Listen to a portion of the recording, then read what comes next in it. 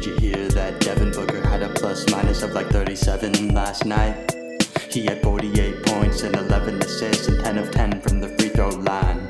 And if you haven't got the message, that your shooting percentages are incredibly exclusive for a player of his usage rating. I'll continue conversating while the Suns are escalating. One day they'll be jumping on that podium and celebrating. So the panel guys, they love to analyze the Suns. Yeah, the panel guys, they love to analyze the Suns.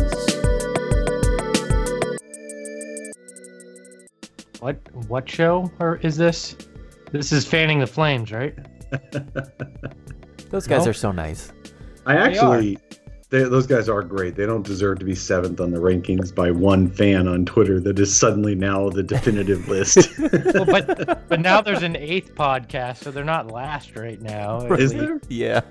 Yeah. Something every day. I don't know. Sun yeah, Daily or something? 8th something podcast. Huh? Suns every day or something. I don't know. I can't keep track of Is this. it every other day or something? I wouldn't know. Suns, Daily Suns every other day. We're changing our name to Suns Once a Week, and you all can just find us under that on wherever you listen to your fine podcasts. It really is a testament to the fan base that you have so many different Suns podcasts for a team that has been so terrible. And somebody, I can't remember who it was one of the guys that does the podcast. I think, anyway, he said there are almost as many Suns podcasts as there are Suns wins. Oh, the biggest problem right now is every Suns fan has a podcast, so we have no listener base because they're all just doing their own podcasts. So. No, but we're all listening to each other, though. We are our own fan base. Hold on. You guys listen to other shows? I barely have time to do this one, let alone listen to other shows. I listen to most of them. The other ones. I do. And I even listened to this one, Tim. So I would legitimately, I would listen to all of them every single week if they would get on Spotify. But sometimes some of the other podcasts aren't on Spotify. Anyway, this podcast isn't about the other podcasts. This is about us and the Phoenix Suns. So listen, Tim already does a good job pimping the other podcasts. Right. Tim, just cut that portion out. I'm not doing any video editing. Okay. Reports that Porzingis, there are reports that the Porzingis for Josh Jackson swap a couple of years ago that the Knicks supposedly turned down is inaccurate, but apparently Mr. Greg Esposito has some inside information of what actually happened. Yeah, I can confirm that Woj's report was wrong when he said the Suns turned down a trade that only involved the number 4 pick for Kristaps Porzingis. The Suns, in fact, were involved in 2017 around draft time in talks for Kristaps, but Phil Jackson wanted Devin Booker and the number 4 pick that would turn into Josh Jackson. Suns pretty much laughed and walked away from the table. So there was no truth to what Woj was saying on his podcast that they turned down a deal that only involved the number 4 pick. It's my understanding that if that had been the case, Kristaps Porzingis would have been a Phoenix Sun back then, long before his ACL injury. Well, of course, like when it came out, I was texting with my Brightside staff, and I'm like, this makes 0 sense. And they were arguing with me. Well, it's because blah, blah, blah. Woj said it. And I'm like, just because Woj said it doesn't mean it was 100% all the facts. And now it comes out that it wasn't 100% all the facts. No, and I mean, I think Gambo had a report about what the Suns actually offered in a different package, and I can just tell you, the Knicks' counter to that was Booker and the number 4, and it was never even considered. So I don't know. A lot of things come into play. There's a lot of different sources that you could get this from. I don't know where Woj was getting it from. Maybe he misremembered, which could happen. Yeah, because even Woj tweeted back then that it was more than just Josh Jackson in the middle of the melee. Yeah, and I mean, it's easy in these podcasts to say something off the cuff and misspeak or misremember.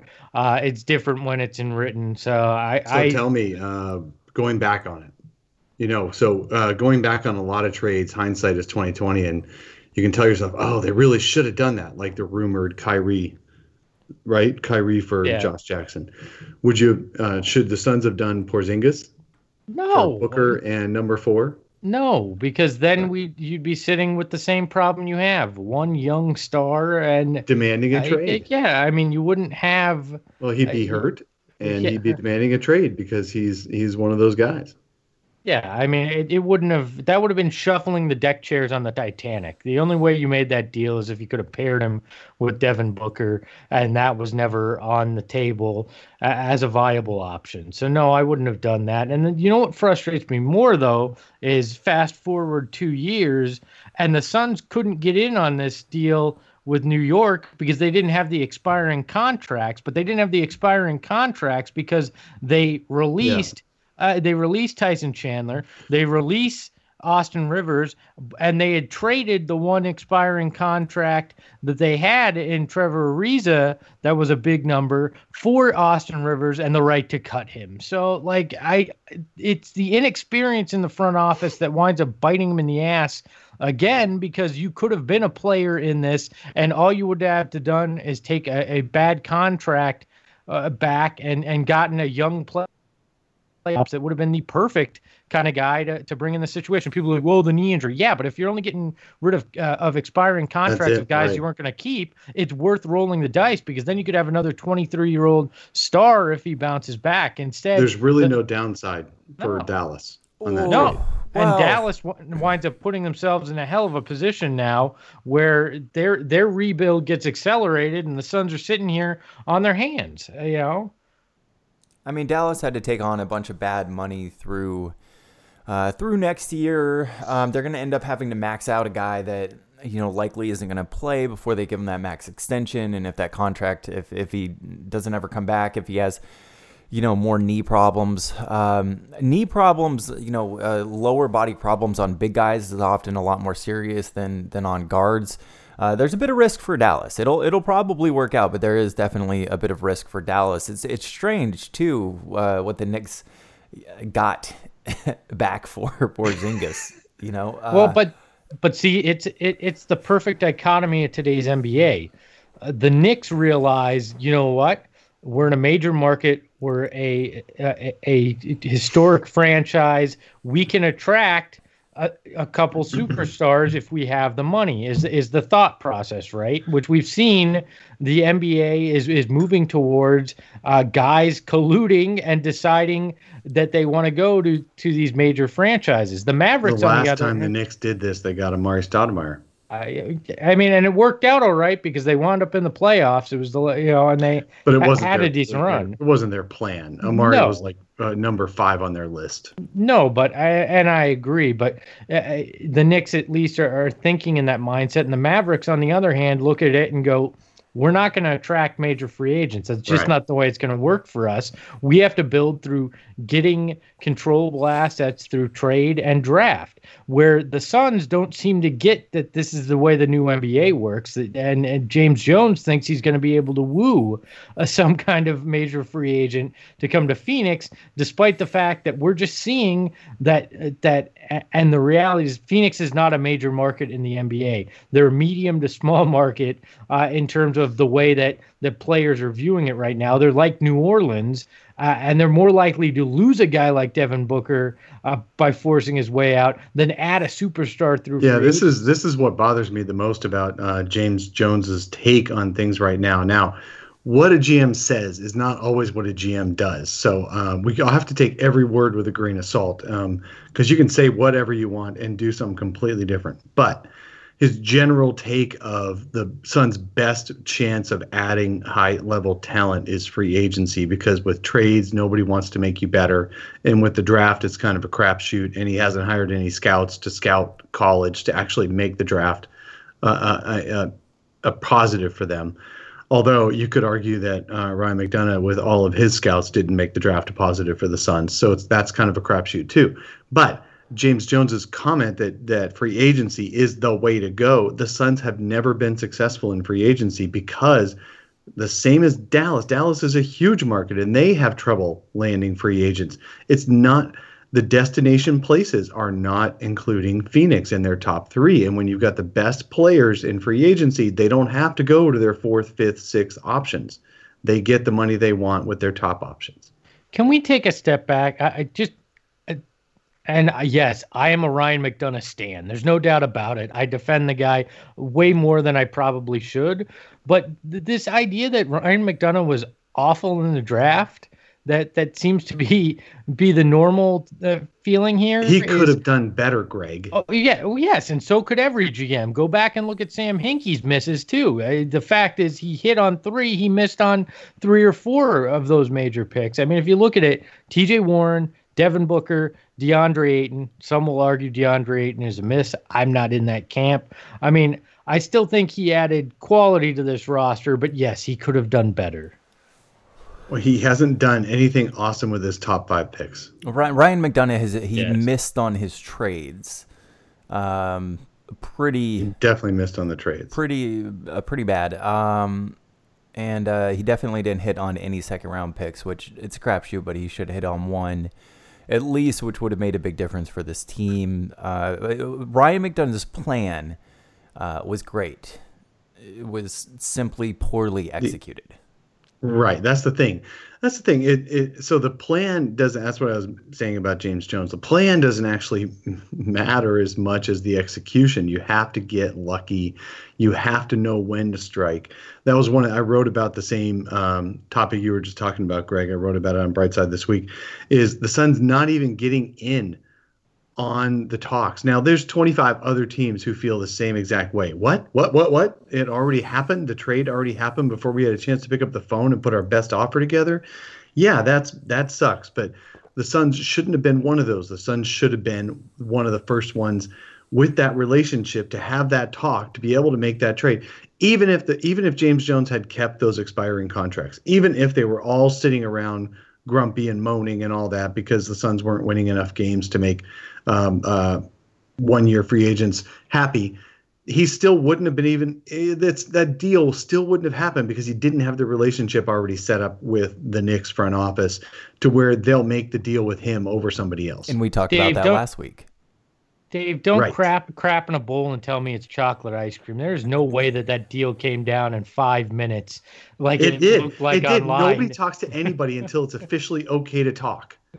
I'm telling you, they had that deal done long before they had that meeting with Kristaps, and they're trying to make it look like he's the bad guy. That's not legal, man. Come on. Yes, it is. Well, they at least had the deal done the night before. You saw Kristaps and Luka Doncic on the court the night before, smiling and talking, and you could tell that they knew something. But players don't talk to each other until they've been traded to play together? Well, it just in hindsight, it's like, oh yeah, okay, I'll see you tomorrow, buddy. Opposing players that meet up at half court and pat each other on the back have been traded for each other? Well, I'm just saying. If you everybody's going to be watching Devin Booker in the next few games. Who's he patting on the back? I'm not saying every pat on the back, but I am saying that they were awfully friendly and looked like they were really excited to see each other soon. And then they got traded the next day. So, it was DeAndre Ayton and Luka Doncic had a long talk at midcourt earlier this season. Did they pat each other on the back, though? They smiled collusively, yes. I've done that with the Timeline guys. There's nothing imminent. I've talked to my agent. I don't talk to the Timeline guys. Am I the only one that just sat there going, look at the Dallas Mavericks making moves and look at the Suns not doing a goddamn thing? Yeah, that gif of the thing poking the stick at something, saying do something. That's the best meme. Yeah, that's the last 8 years here. All right, do something, please. Well, no, and then it finally does something, and it craps on the floor. Yeah, can we talk about? I don't know where you have this in the schedule. Yeah, can we talk? Tim, I don't know where you have this in the rundown, but I feel like it's probably a good time to talk about Brendan's article from Brightside. Is that all right? Yeah. Okay, Dave.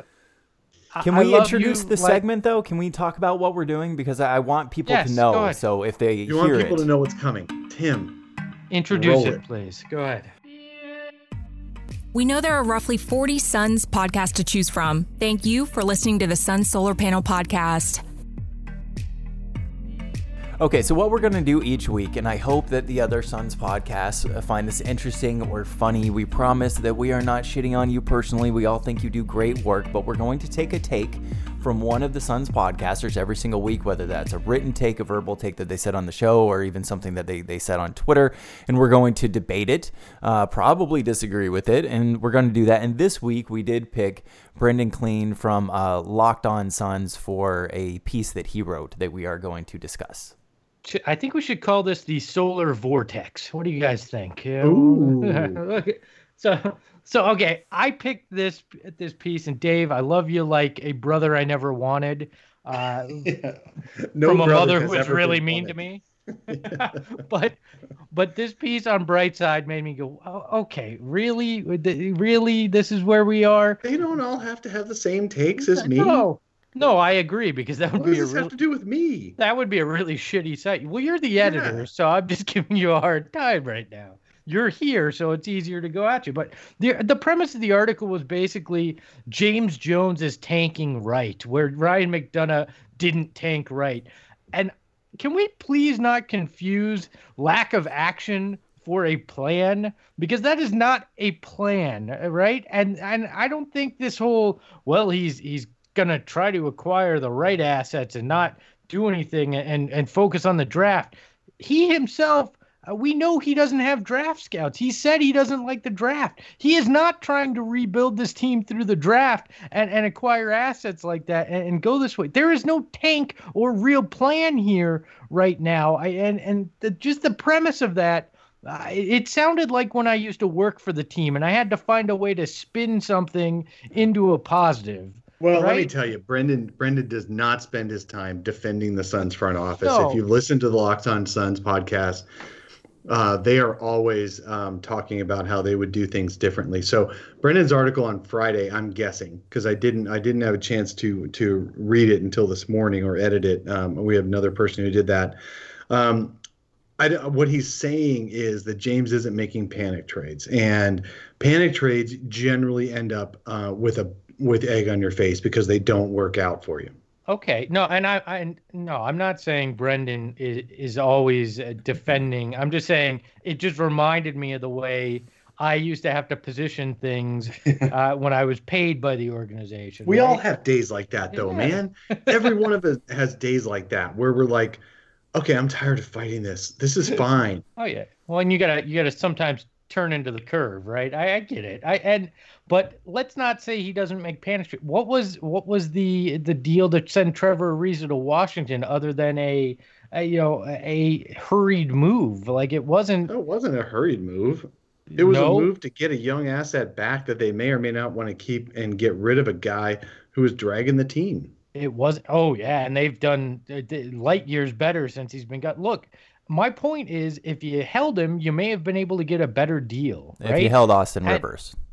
Or if Trevor you held Ariza. on Trevor I don't think Ariza. you weren't going to get anything better for Trevor Ariza than Kelly Oubre. You just weren't. In fact, I'm honestly stunned that they even got Kelly Oubre. The only reason But they that- got Kelly and Austin Oubre Rivers. was. I mean, Austin Rivers would have been a serviceable Yeah, player. the only I didn't reason want they- him on the team because of his attitude. And at the time, attitude mattered to keep this team in one piece. This team was fracturing. Yeah. The only reason they even got Kelly Oubre is because the Wizards had already decided that they weren't going to extend him. So the amount of young players that are about to hit restricted free agency that the teams aren't going to re-sign is probably really limited. It's kind of amazing Let's they talk for even a got minute about those rookie extensions. So, okay, so let's recap back in the 2011 CBA, the collective bargaining agreement, that there was a little known part of it that you cannot, as a young player, going into your second extension, and not your first one, but your second one after the 9 years or whatever, you cannot get a super max unless you're on the same team that signed you to your first max extension.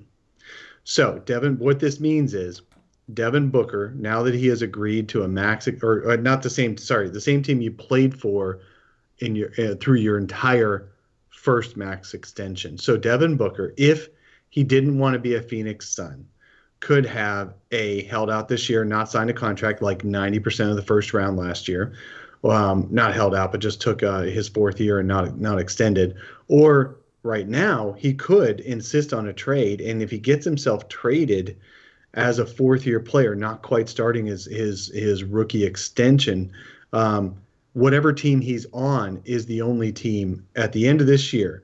Whatever team he's on is the only team that can sign him to a super max second extension. So, having said that, there's guys like Kristaps. Kristaps needs to be on the team he wants his super max second extension from if he feels like that is a possibility. A guy who in retrospect, it shouldn't have happened, but a guy who was never eligible for a supermax second extension was Isaiah Thomas, because he had been traded during his post rookie first 4 years. There are guys like that, and so very few players are eligible for second extension supermaxes. Kristaps got himself traded before this, so. That might mean that you'll see some more trade demands in the coming days from other first-round picks from that 2015 draft who haven't signed their extensions yet. They might want to get on the team they want to be on for their careers, and this is the time to get traded, not 2 or 3 years from now. Well, and Tim,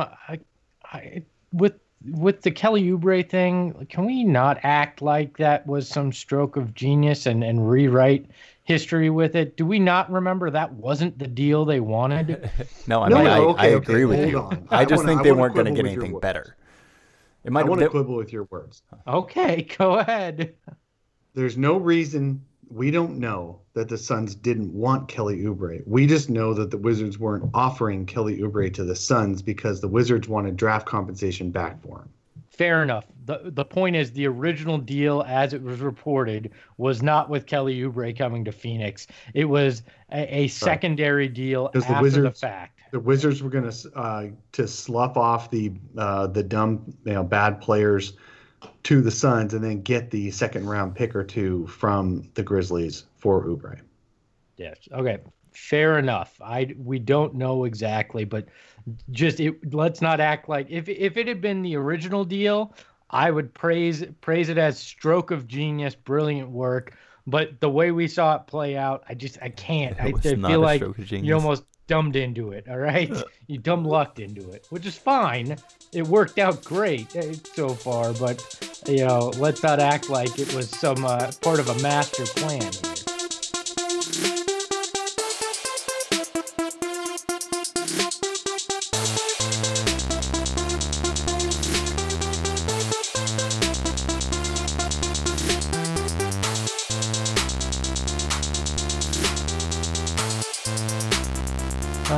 So let's go ahead and thank listener for supporting the show. If you are listening right now, wherever you listen to podcasts, or if you're watching on YouTube and you open up the show notes, there's a little button there for supporting the show. And this week's supporter of the show is Trey Johnson. And so shout out to you, Trey Johnson, for supporting. We really do appreciate you. Trey Johnson is an awesome name. Mm-hmm. That is. That sounds like a basketball player. Yeah, or a podcast host. Man, I was born with a shitty name. I wish it was Trey Johnson.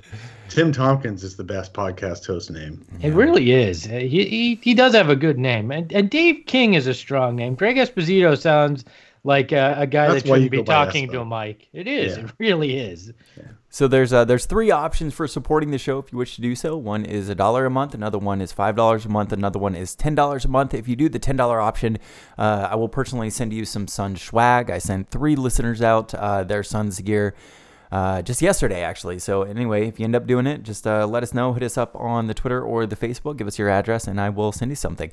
There is actually a fourth way, Tim. You can send me Major Electronics if you'd like. I'll provide my home address. So. Hey, while we have it, and while we're on YouTube, do you want to show the fancy thing that you got? Ooh, the string art of our logo? Yeah. Check it out, people. That thing is awesome. I need one of my own. I want one. I definitely do. I will make sure that you guys get connected with that, and we'll get those to you. I thought it was a fun way. I would pay dollars for that. Oh, good, because they don't accept non-dollars for that. So, but I thought it was a fun way to kind of honor the show. It's it's been a major part of everything we've done for the last 2 years. What were we? Episode 112. I think I've been here for at least 105 of them. So at least 100. So I, you gotta honor the things you spend your free time doing. So I thought it was a fun way to do it. And when we get back from this break right here, we are going to examine some of the biggest trade targets that the Suns have been linked to as we approach the trade deadline. So if you want to hear that, you're watching on YouTube, just go ahead and subscribe. This is the last solar panel episode before the trade deadline has hit. So next time we record, we'll be bitching and moaning about what actually happened. So this is the last moment of optimism we'll have. And on that note, we'll be back.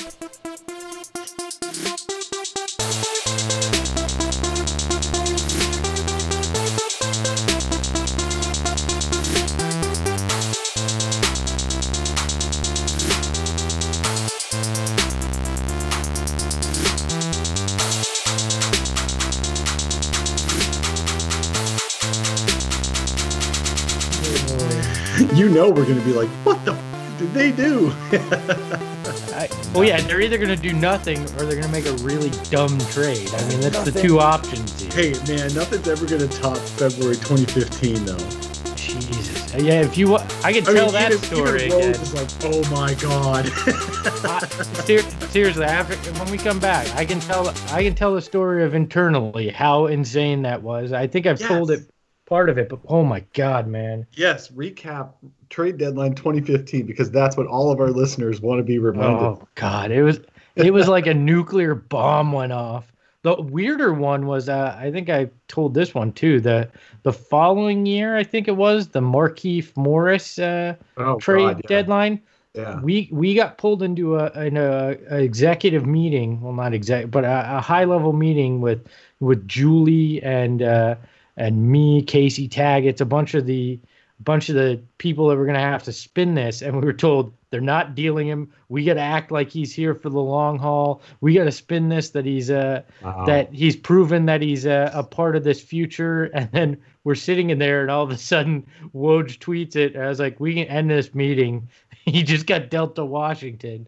And everybody's like, "What? We were told he wasn't getting moved." I was like, well, thank God he did, because I didn't want to have to lie through my teeth like that. The dude was at the practice, right? Like at the time he got traded, they were shooting around or practicing. The whole thing was just so weird. Like they'd been told by the front office that nope, it's not going to happen. Nobody's going to bite. I don't know how Washington decided last second. Yes, here's a first round pick for this malcontent, please.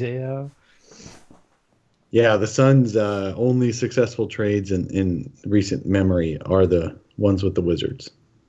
No, do you remember the Gordon to Houston? That was a brilliant Gordon and a first rounder for what's his name there? And a first rounder. Yeah, and a first rounder. Lon told me about that one where it was just like, hey, Lance really thinks this is going to work. Let's just see if it works.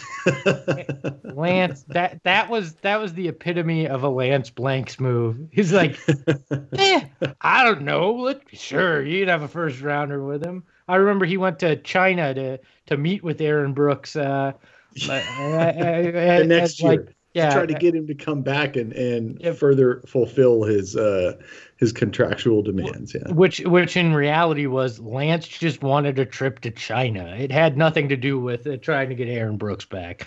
Oh God, I could just see Lon in that meeting. Well, I guess we'll make that move. You feel good about it, Lance? You have the perfect Lon voice. I guess we'll do Sometimes it. You just got to give him one. He is the GM. I'm just the president. He's the basketball genius. We can't, we can't trade for Hedo Turkoglu again.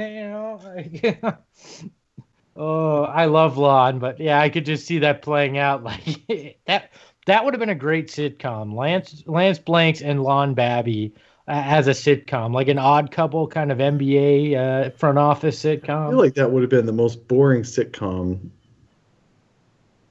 Situational, just stuff. I don't know if you can call it comedy. Well, no, it would have been great because Lance never would have been on the show. The joke would have been he was always somewhere He'd have only else. been walking through the background. Yeah. Yeah. And then Lon just doing both sides of lines, both sets of lines. Yeah, and he, side to side talking. yeah, but Lance would only show up for a lunch with Lance when they decided to bring in the media, and then he'd insult people like Jude LaCava by not knowing who the hell he was. Were you at that one? No, I didn't get to me. They do that stuff during work days for me. So Jude LaCava asks the question, and Lance goes, "And who exactly are you?" And there was an audible why groan. does that matter? Who exactly are you anyway? Audible groan. All right, sorry, Tim. I digress majorly. I love Lance actually doing an interview on Arizona Sports once with Gambo, and he's like, "I don't know why you guys don't have me on more often." And those guys had to work hard to keep a straight face of, well, you don't make yourself available. I remember Just gave up on us and left. Lon was on Bickley and Murata, and Bickley goes, "Do you see your social media team going back and forth with the Portland Trailblazers, making jokes about wanting to be in the Eastern Conference?" And at that moment, I go, "My career's over. Lon is going to just lose his shit on air." And he goes, "Well, those guys are really good at their jobs, and if they think that's what they're supposed to do, I'm okay with it." And I was like, "Oh, thank God." It would have been a hell of a story to say I got fired on air. By the way, to your point about the rookie max extensions and all that, the NBA put it in to try to help these small market teams, and I actually think that it's hurt them. It's actually forced these demands. Everything they try to do, everyone else just goes, "We can get around that." Yeah, they find a way. I always knew the way to get around the second max thing is just get yourself traded in your rookie contract rather than in your extension. Yeah, which has created this unsafe. But that does help the Suns keep Booker as long as he's not demanding a trade yet. Yeah, but to your point, he could demand one before the extension kicks in. Before it starts, right? He has to get traded before it starts. So I mean, it could expedite him for trying to force his way out this summer if he's really that pissed. I don't think he will either. Suns are good, but then again, the Pelicans probably would have said the same about Anthony Davis. The Sun Solar Panel podcast is so hot, I even agreed to do these silly voicers for Tim. Now, back to the show. So I feel like we're a little bit late to the game on this, but it just happens to be when we record. We record on the weekends, and this week was pretty effing crazy, actually, for a trade deadline that all the reports was going to be a little bit boring. It has been anything but boring, and there have been some dominoes that have fallen, really with one in particular player that has demanded a trade or made a trade request, if you will. Anthony Davis, which leaves a possibility of 2 point guards that are open. We're going to talk about Lonzo Ball, and we are going to talk about Jrue Holiday. Starting off with Lonzo Ball, reports are there's some mutual interest between Lonzo Ball and the Suns. He does not want to go over to the Pelicans. Lonzo Ball this season, 10 points per game, 5 rebounds, a little over 5 assists, a steal and a half. 2 turnovers. He is shooting 41%, close to 42% from the charity strike, 33% from 3-point percentage, which puts him right around Devin Booker range. He does have a 4-to-1 assist to turnover ratio, a 12 PER, ranked 56th among point guards, but a lot of these stats I think are a little bit difficult just because he is on a LeBron James team, if you will. He's far from a perfect fit, but a fit nonetheless. And I don't know if it's just that Suns fans are so absolutely desperate right now for anything that resembles a point guard, but Suns fans seem to really want Lonzo Ball at this point. Dick. Look, first of all, the Suns need, hey, this is a newsflash. We haven't talked about this every freaking week for 18 months, but newsflash, Suns need a freaking point guard. This is ridiculous. Just look at that Spurs game where the Suns almost won this week. Guess what that was? that was actually having a second guard who was making shots in the freaking game. That was having a second guard who was actually facilitating. In other games the Suns have done well. Surprise, surprise. Other players besides Devin Booker were having okay games. That should not be an exception. That should be part of the rule. And the Suns need another guard who can take pressure off of Devin Booker. Lonzo Ball is not a shooter, but he is a passer. He's a distributor. He can play defense, and he can do a lot of things that help a team win in similar ways that Mikal Bridges does. I don't want Lonzo Ball on this team because I am totally afraid of LeVar Ball. The only thing that's keeping LeVar Ball in check right now, I believe, is LeBron James and Rich Paul.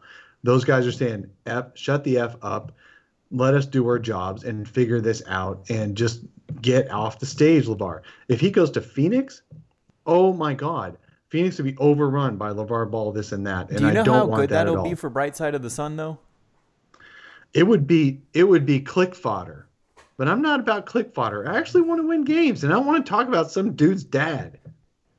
Could you imagine what this podcast would turn? We just talk. It'd be me screaming about LeVar Ball for 50 minutes a week, like, and this is another unpopular hot take like we had from me last week. But if I'm the Suns, I am not doing anything to help facilitate Anthony Davis to the Lakers, right? Because we saw everybody thought Kawhi was going to the Lakers. Now there's a chance he stays in Toronto. Paul George was supposed to go to the Lakers. He got traded to OKC. He stayed there. Don't help facilitate a deal of Anthony Davis to the Lakers, because if he goes somewhere else, because I think New Orleans is going to be spiteful and either not deal him or deal him to a team he doesn't want to go to, there's still a chance he doesn't wind up a Laker. And I don't want to be part of the reason that he does wind up with the Lakers, because you decided, well, Lonzo Ball is what we're going to get out of this whole mess, and let's help him get to LA. I don't want to see that. There's no way. And LeVar would run rampant here. You think we've got a bad culture now in Phoenix? Imagine LeVar Ball sitting there just screaming about Igor, and somebody here in this town would give him a radio show and put a mic in front of him. It would all just become a giant mess, more so than it is. We thought every week we think we hit rock bottom. You bring LeVar in here, instead of digging with a shovel, they're going to have an excavator to find a new level of low for this team. But having Richaun Holmes' mom and LeVar Ball go at it, because I just feel like they would be kind of priceless. Please qualify that. You mean arguing, not going at it in another way, God. right? Yes. Oh God. I know. Thanks for ruining my morning. She is an outspoken woman, and it would be awesome to see that on the regular. I want to be on a radio show together. Then I would listen. Actually, I want to see the Robert Sarver, LeVar Ball reality show if he winds up here, because there are not be better than the Lon Babby Lance Blanks reality it would show. But if you look at those two guys, there are not two more egotistical guys I have met. Oh, I haven't met LeVar, but I've seen, and I think it would be one just giant battle between these guys for who's going to say the dumber thing. Okay, so apart from to his dad, if you were to take his dad out of the equation, looking at it, I do see your point, Greg, that you don't want to help the Lakers do anything. It might be one of those cases where Anthony Davis is going to become a Laker some way or another, so you can either leave the situation with Lonzo Ball or not leave the situation with Lonzo Ball. It's probably not going to hinge on whether or not the Suns are involved in it. If they want to make if there is a way to get over there, some other team will pick up the assets to help facilitate that trade. But looking at Lonzo Ball's fit, is he a fit? Is he somebody that the Suns should be investing in, or at least trying to see long term whether or not he is good on the team, worth the investment? He has a pulse and he can pass the ball. So does he fit? Yes. Is he the right fit for the long term? I'm not sure. Where does this kid get off thinking he has any right to try to demand where he's going to wind up in this? What has he done? What has he accomplished? Nothing. Well, and that's the thing. Yeah. I'll tell you what, who I'd much rather have, obviously, not obviously, I guess, because everybody has their own opinion, but who I'd much rather have is Markelle Fultz from Philadelphia, which the little report came out that they are exploring deals for Fultz again with the Sixers because he doesn't really have a future with that team. Why would you rather have Markelle Fultz? Because Markelle Fultz was clearly the better prospect coming out of college. He was clearly the number one overball.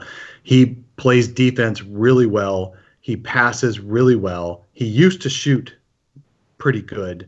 He used to actually be able to make free throws. Lonzo Ball can't even make free throws. And he doesn't have a dad who wants to take over the NBA. Oh, and you got to look at it right now. I mean, the reality is you're going to have to go high risk, high reward probably to find these guys that are going to help take you out of the abyss that you've been in. Fultz is a higher ceiling in my mind than Lonzo. Without he has a different kind of baggage, obviously, but I would probably lean towards Fultz over Ball too, because it would cost you less too. I'm guessing as part of a deal right now. Yeah, it would cost less. Yeah. I found it interesting that Ricky Rubio is being mentioned in deals, and that they were exploring a Rubio for Conley kind of move too. I think that'd be perfect for the Jazz. If I was a Jazz fan, I'd be excited about that because Ricky Rubio is great, but Mike Conley is just a little bit better. Ricky Rubio has made his statement. His agent has put out statements saying that when he goes and re-signs with the team this summer, that he's not going to be re-signing with the shithole team, basically. Oh, so the Suns are off the list. Never Right. mind. I don't want to. I need an agent.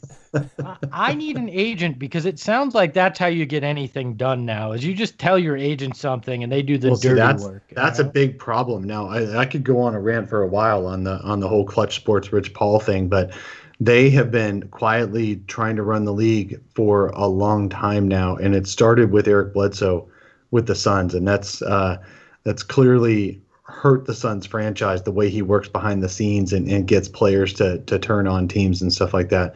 And now he's doing it again with the whole LeBron James thing and trying to steer things around to the Lakers and all that, to LeBron's team. He doesn't really care about the Lakers.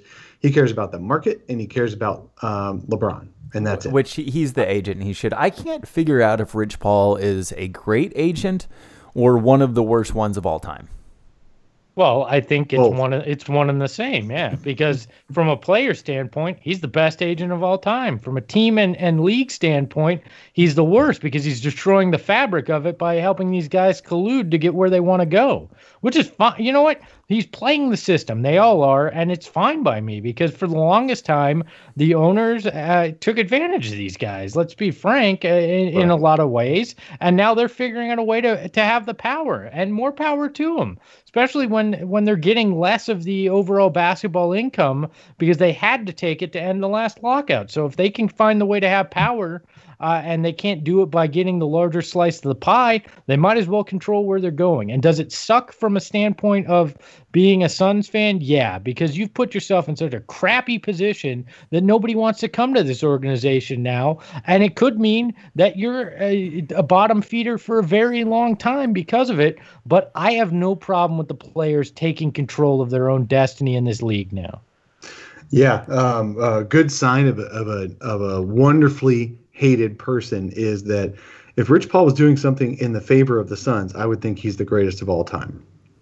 It's just that's a sign of genius and of success right there.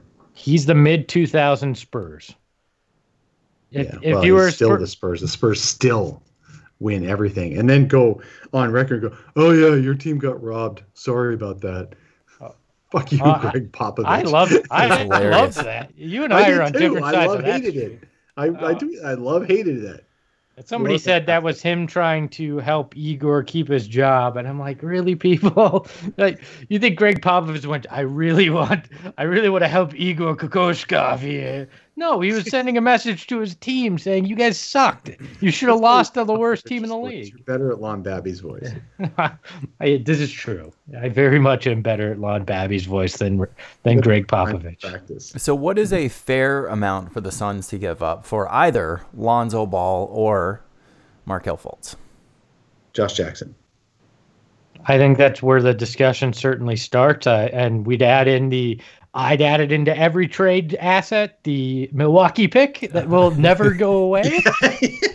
Jackson and Milwaukee pick. The pick that no other team wants. What was that, Tim? The pick that no other team wants. Oh, yeah. It's like the 80s villain that you can't kill no matter what you do. It just won't go away. Right. It won't go away. Let's be clear. If any other team wanted it, they would have it right now. Yeah, well, look. I mean, if Jackson in the Milwaukee pick. I feel like Josh Jackson for Markelle Fultz is a logical deal. It gives both guys a fresh start. Neither team loses face because they wind up getting a top 5 pick in return in a draft where some debated whether Jackson should have went one at one point in that. So let me tell you, both teams can spin it. I am starting to fall in love with Mikal Bridges as much as Danny Ainge loves Terry Rozier. I would not want Mikal Bridges included in any of these trades. That's why I keep saying Josh Jackson on the hopes that somebody just goes yes. I don't think the Suns had to give up a lot to get Bridges, and don't forget that Bridges was a Sarver pick. Well, a Sarver family. I mean, right. Look, so it was Robert Sarver. Also the 10th ranked prospect in the draft. It's not like he was picked out of nowhere. No, it wasn't a stretch. It was a fair pick. What about Sarver ain't trading Mikal Bridges? I mean, there's just like he's got to for his own ego. He ain't traded Mikal Bridges. Good. Whatever it takes. Keep Mikal Bridges on this team. Whatever it takes. I mean, or you know what? I'd be all right with if you could, in one of these deals, trade a TJ Warren and get a young asset and maybe have to take a contract back that's shorter than TJ Warren's but less valuable per se. The Sixers need a 40% three-point shooter who can score it from anywhere on the floor. I would include TJ Warren in that trade for Markelle Fultz. I love how fans are awesome. Fans like me are awesome because we throw in all these guys we don't want, and we just keep piling them on for whatever guy we do want in the trade. It doesn't matter how much other shit, whether it's equitable or not. We go, well, okay, the trade gets better if I throw in 5 pieces of trash instead of 3 pieces of trash. How about Troy Daniels? Would you like Troy Daniels as well? He's a 40% shooter. Dude, hey, look, I mean, Troy he hasn't Daniels. shot in 4 years. He's basically JJ Redick. Troy Daniels would make some, like the Pistons, for example, could really use Troy Daniels. Why do we assume Troy Daniels can still do things? We have not seen him play any significant minutes in a very long time. It's like, yeah, sure. Ryan Anderson, too. You guys want him. He can hit the 3. We know that. Look at history. Let me go on a little Troy Daniels love right here just for a moment, not as a basketball player or valuable in a trade or anything, but man, did I love the impact I feel like he had in December for this team. In early December, Troy was not getting any minutes. He actually was interviewed one night after the game, and the Suns had just shown no spirit and no gumption and all that, and got blown out again. And Troy was just like, "Yeah, we got to show professionalism. We got to bust our butts." And he got like 5 minutes in that game. He goes, "Even in my 5 minutes, I missed an assignment or two that I should never have missed." And the older guys really need to show better examples on the court. And he literally went out there for the next 2 weeks because of injuries, because Devin Booker was out, and he played his butt off. He hustled on every single play. He got more rebounds, made more assists. I mean, we're talking 1 or 2, but he made more rebounds, made more assists, got more steals than I've ever seen Troy Daniels do in a stretch for the Suns. And that really did help, and it really did make a difference. So I really like his attitude. I love how he's been professional this whole time, and he's a good teammate. I'd love to have him still on the team, but if he can get anything back, the Suns should be trading him next week. Yeah. Well, I even think they should cut him just so he can go to a team that'll play him. Like he deserves to be on. There are guys at like certain points in their careers that I just think, all right, you deserve to be playing right now. There are 3 weeks after the trade deadline and before the cutoff deadline day where if a player signs with a new team by March 1st, he can play in the playoffs for that team. So that's 3 weeks after February 7th. Whoever doesn't get dealt those kind of guys will be released in mid-February, and teams will be able to pick them up, which is a big reason why the Suns will not get anything for Troy Daniels. He would just be a salary filler on a trade. Okay, so one guy we haven't talked about that I think I'd rather see you put your assets in for, who is in play now, obviously, with the Anthony Davis talk, is Drew Holiday. Want his stats? Yes. I have his stats if you want to, but Tim you can has go. the stats. Go Tim, ahead, Tim. You prepped us go for this. Well, I mean, do you want to read his stats? You can read them. I also have some contract information. Because for I him. don't know what some of these things stand Tim, you for, have these better advanced things. So you go for it. All right, so Drew Holiday. It is worth noting that he is a player in his prime right now, averaging 21 points, 5 rebounds, 8 assists. He has a 19.5 PER, which I should mention for a guard is really, really good. He shoots 33% from 3 this year. Box minus positive 2.9 with a VORP of a positive 2.4. That is value over replacement player. Drew Holiday is a little bit of an interesting guard, but I actually think he'd fit pretty well with Devin Booker. He's played shooting guard 64% of the time this year, 40% last season. He hasn't actually been the lead guard since the 2014-2015 season. Now, this is important right here. He is under team control at roughly $25 million through 2020-2021 with a player option for 21-22. There are an extra $700,000 in incentives each year that include playing 66 games and averaging at least 7.3 assists and 3.15 rebounds. Yeah, the man he would be perfect with the Suns, and the only reason he is labeled as the only reason he's labeled as a shooting guard more than half the time or any significant amount of time is because I think you're looking at Basketball Reference. No, he actually hasn't been playing. They've been playing him off ball with a point guard for the last 2 seasons because they realize that he is better when he's playing with another point guard. All right. Some of it also is just height. He's 6'4", 6'5", and they'll play if they play a shorter guard, they're gonna show that guy as the point. But I get what you're saying, Tim. Yes, he plays off ball really well. He has played off ball really well. He can catch and shoot. He can move without the ball, and that's really important. He plays defense like a demon. He's one of the best defensive players in the entire league. He's in his prime, and he's making a tick less money every year than Devin Booker will be making, and so there won't be a hierarchy issue. And he's done very well with AD as not having to be the man, but he's really good as the second guy. So I think he'd be perfect on the team. He's a distributor and a shooter and a defender and everything, and he's under contract for several years. There is no better fit out there right now than Drew Holiday. And this is a guy, if you're serious about not wanting to play in the draft, this is a Zion protected kind of guy I'd go after. I'd go New Orleans. We'll give you a top 3 protected pick this year, and you know, maybe the poo-poo platter of Josh Jackson and whatever it takes to make the salaries work. But this is the kind of guy, this is the kind of swing you can take that isn't ridiculous, that could help put you in a different level next year. Well, you have to make the salaries work. Yes, but I think there's ways. Right, I mean, so that's why you include those guys. That it's okay to include the Troy Daniels and TJ Warren. You know that. Okay, I wrote this week about my ranking of available assets, and I said I would not trade Mikal Bridges, and I just said that 5 minutes ago. However, if that gets you as part of a package a current and future all-star level player, then I would consider including Mikal Bridges. Drew Holiday is about the only guy on the available landscape that I would include Mikal Bridges for. I would have also put him in a Kristaps trade as well. That's the level of player I would include him in a deal for. I wouldn't include him in a deal for someone like a Markelle Fultz or Lonzo Ball. That's all. But I don't know that any other team really has seen enough of Mikal Bridges to demand for him anyway, so it's probably a moot point between him and Jackson. Oh yeah, no GM's gonna make himself suffer through a Suns game. Let's be honest. So. They don't have to, right? Exactly. Well, they also if you want high level information, you can always use a Synergy account to find out about specific players, and don't forget that some of these other GMs do actually have scouting departments. Which, by the way, I do want to bring up that the Suns do have a scout. His name is Ronnie Price. He works in Washington most of the time. Wait, was that actually Ronnie Price when we were at the game? Yeah. When I said the guy looked like work Ronnie for the Price? Mm-hmm. Yep.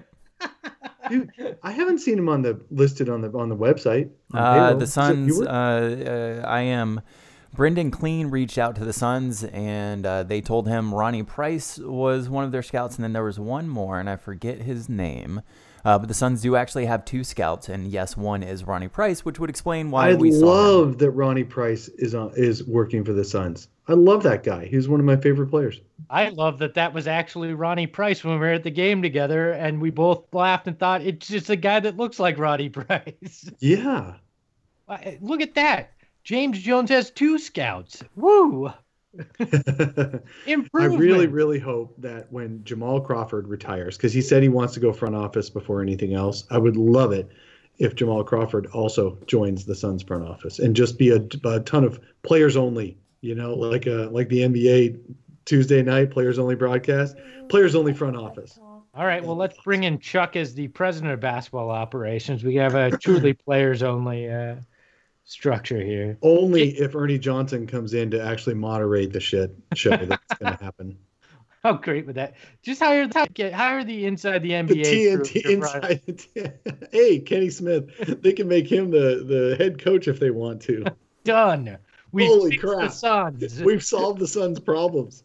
All they need is the inside the NBA team. So with the trade line coming up, let's do over-unders. The Suns making 0.5 trades. Over. I think they'll make a minor deal that makes us all scratch our heads. I'm going to go over as well. I think as much as James Jones is saying he doesn't want to do trades or whatever, I think he's going to find a trade to do. All right, I'm going to go under because I have absolutely no faith in this Suns team to do anything at any point. It is. I can't tell you. This is honestly the first time in my life where I don't want to watch the Suns. Oh, I still watch the Suns. I can't. This week it's been so awful that there's like parts of me that just can't take it right now. Well, then you missed a great comeback against the Spurs. That's fine. and a moment that you knew exactly what was going to happen when Rudy Gay got the ball. Yeah. Oh yeah, everyone this is knew over. Rudy Gay was going to make that shot. Yes. A step in 22.5 footer is the perfect, exactly the Rudy Gay shot. But don't worry, Tim. I mean, there's 7 other podcasts that guys are watching games. So I'm not saying I'm not watching them. You can I'm take saying a week I don't want to. It is. Ooh. All right. So next episode, we're going to come back. We're going to talk about all the trades that the Suns did or did not make, why nothing will change for this team, and we're going to be back at it again next season with the same crap we have right now. Oh, look at the sunny outlook. It's wow. It's always this is sunny definitely in not the Tim's Sunny in house. Phoenix podcast. Dude, has it been or the podcast of optimism that is the Fanning the Flames. So nope, this is the Tim. It's been 7 years of this rebuild. I'm tired of it. I'm over it. So you're not excited about the idea that the Suns are finally rebuilding correctly? No, there's no rebuild. You're 7 years into it. There's no rebuilding correctly anymore. It's not rebuilding anymore. You're just bad. Okay, so let's go back really quick. Rewind to when Greg said that Ryan McDonough has not done a bad job in the draft. Okay? You're 7 years into a rebuild, and this year you're playing 4 rookies in your primary rotation, and you have the youngest team in the league. What the hell happened to the rest of those draft picks? There's been 20 draft picks. Yeah, Marquise but Chris and you're Dragan Bender. That's what happened. Don't forget that Lance Blanks drafted Kendall Marshall and a bunch of crap too. Like it's Alex not, Len, like there was a whole Archie Goodwin, Bogdan Bogdanovic, Tyler Ennis. Hey, Bogdan was good, just not I know, here. but he traded him later before he could play for the Suns. But he drafted him. Marquise Chris, Dragan Bender, Tyler Ulis. Need I go on? Okay, but I still hang my hat on. You look at technically he drafted Mark. He missed. He missed on one draft is when he missed. He missed the Marquise. And Josh Jackson is iffy. I mean, it's iffy, but who else was on the board that he should have? Aaron Fox. Right. Well, whatever. But you had Eric now, Bledsoe at the time. I mean, I wanted him to take him. The Phoenix Suns are like the city of New York. There's always scaffolding up. There's always construction. It's never ending. And I think this is always going to be a rebuild. And I don't know how we wound up here after so many decades of good basketball. But I used to complain that I do, but I rant about that individual enough. I don't need to do it more. But I used to complain about the Suns being good but never great, being the bridesmaid and never the bride. Oh, and that was the common refrain, man. When the Suns had the 13th or 14th pick, 6 out of 7 years. Oh yeah. The common refrain was, dude, you have to bottom out. You can't just be barely good enough. You have to bottom out. Now they're Can we please just have one playoff game? They're not the bridesmaid anymore. They're the drunk guy in the last pew that you're worried is gonna, when they say, does anybody have anything? Audience who just screwed half the bride's grooms. Oh no, they're not. That would require them getting lucky. They don't get lucky. All right, they're the drunk guy in the back pew that when they say "Speak now or forever hold your peace," everybody's worried he's gonna shout something ridiculous out. Everyone side glances him. Yeah, that's the Suns now. I would much rather be a bridesmaid. Okay, where the bride's dad turns around and gives him the stone face. I would say with Josh Jackson, I do still think the jury's out on Josh Jackson, and that's why I didn't list him as a miss yet. Well, and he has that like diary that he's writing this year, and he said something to the extent of this first year and a half feels like it's been 5 with everything that's happened. But then he's had 5-year 4 coaches, and, Well, I think no. Okay. Let me backtrack a little bit.